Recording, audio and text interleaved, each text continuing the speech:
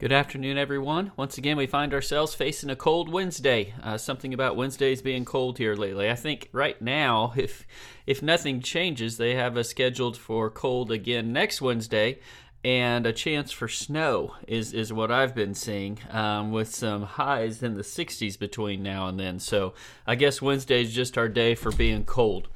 We're going to look at, our summary today is what we took a look at last Wednesday night in our midweek class, and that was 1 Corinthians chapter 8. It's 13 verses long, so it's a short chapter. It's an important one. It's one that might sound a little bit, just a little bit out of our element, a little foreign to us, but that doesn't mean that there isn't something significant we can learn from it. I'm going to have you read that here in just a second, but before you do,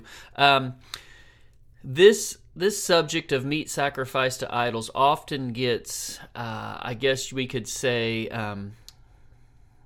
applied in various ways to our current culture. I've never been to Walmart and seen a case of meat specifically that has been sacrificed to idols. This isn't something in our culture that we really face.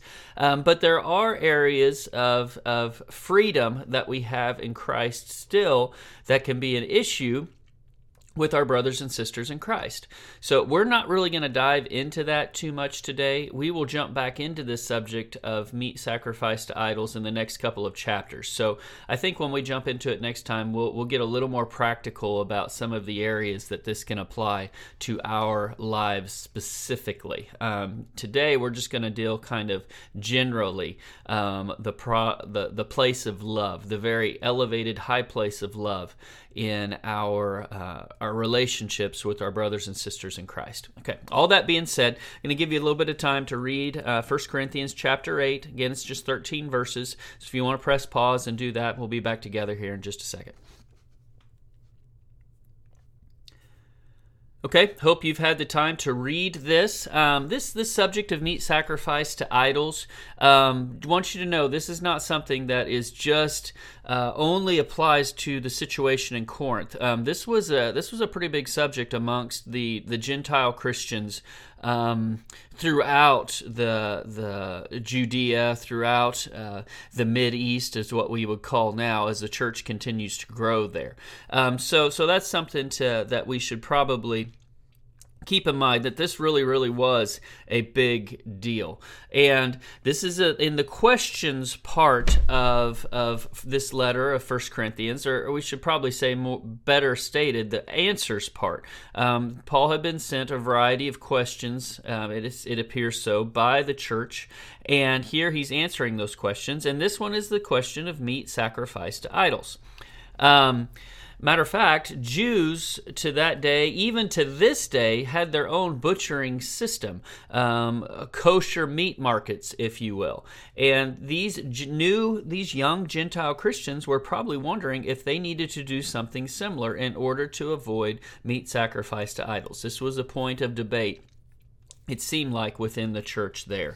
So as we take a look at this, right off the bat in the first 5 or 6 verses or so, Paul makes it really, really clear that while knowledge is important, knowledge is only good when it is paired with love. If you take knowledge and you remove love from the equation, it makes one arrogant. It puffs one up, inflates someone's ego and their own self-importance. But when you pair that knowledge with love, you end up with someone who is knowledgeable, but who also, with that knowledge, builds up others. See, love builds up while knowledge alone puffs up. So he talks about this for a few verses, and then we get into chapter or verse 7, and he makes it pretty clear here that not everybody has this more mature knowledge specifically about meat sacrificed to idols.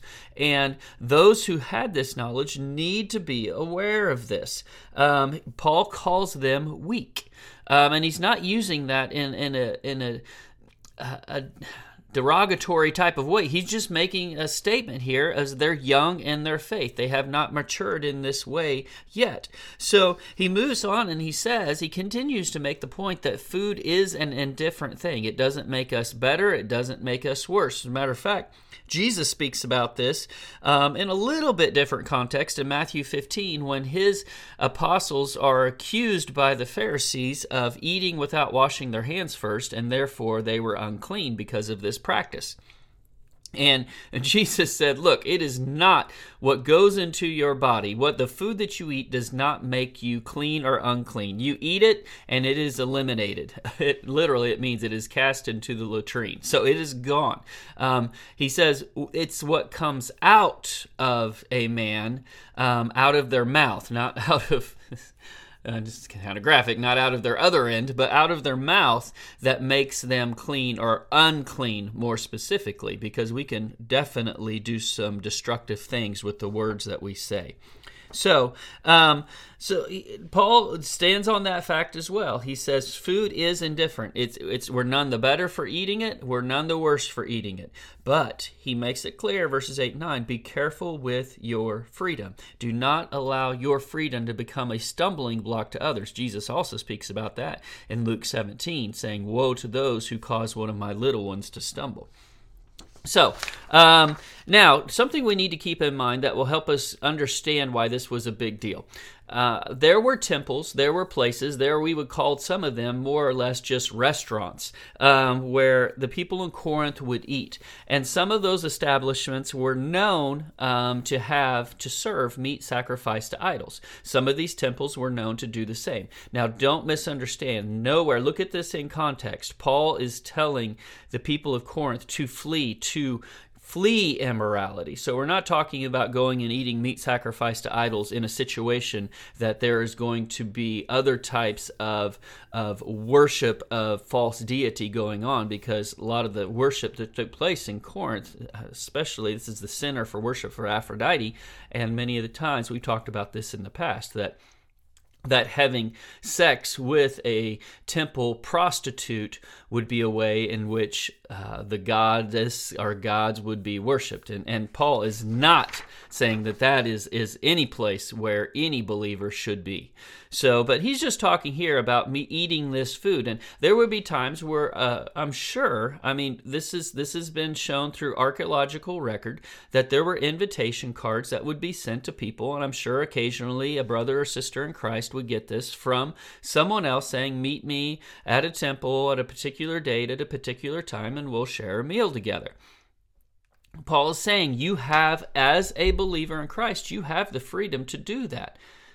But if you doing this causes one of your brothers or sisters in Christ to stumble who have not yet reached your level of maturity, then you are going to be a part of this person failing and falling on their face. It says through this, you, in verses 11 and 12, he says, do not ruin. He says, verse 11, for through your knowledge he who is weak is ruined, the brother for whose sake Christ died. And so by sinning against the brethren and wounding their conscience when it is weak, you sin against Christ. This is a big deal.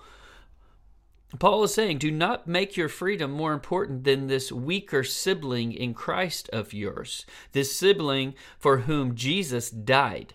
And then he goes on to say in verse 12 that Jesus takes it personally when his people are hurt. And this ruined isn't talking about a salvation necessarily. This is just talking about somebody falling flat on their face because their conscience which is weak, but their conscience is violated when they see a stronger one doing this, so then they go and do it and violate their conscience. And let me ask you this question just to get practical for a second. How useful to God are we when we feel ashamed? We're simply not. We're simply not ashamed. Shame is not a success recipe when it comes to working in Christ. So he died to rid us of our shame. And Jesus does take it personally when his people are hurt.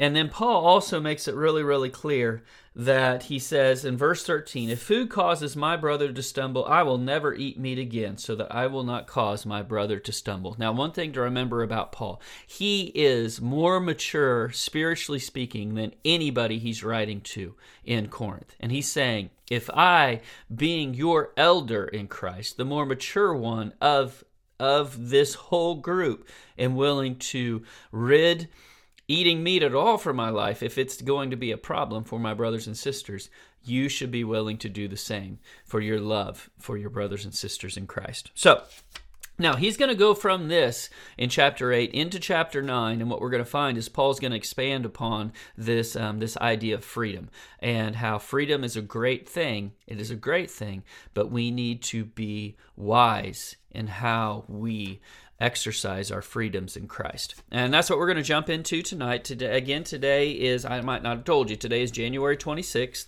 and we're going to be meeting tonight at 7 o'clock. We'll have a meal at 6 o'clock before it, and at 7, classes for all ages will begin. We'd absolutely love to have you if you haven't been able to join us yet. And tonight we're going to look at 1 Corinthians chapter 9. Not sure quite how far we're going to get, but we're going to start it. So we'd love to have you join us tonight. Hope you have a good day and enjoy that cold weather out there.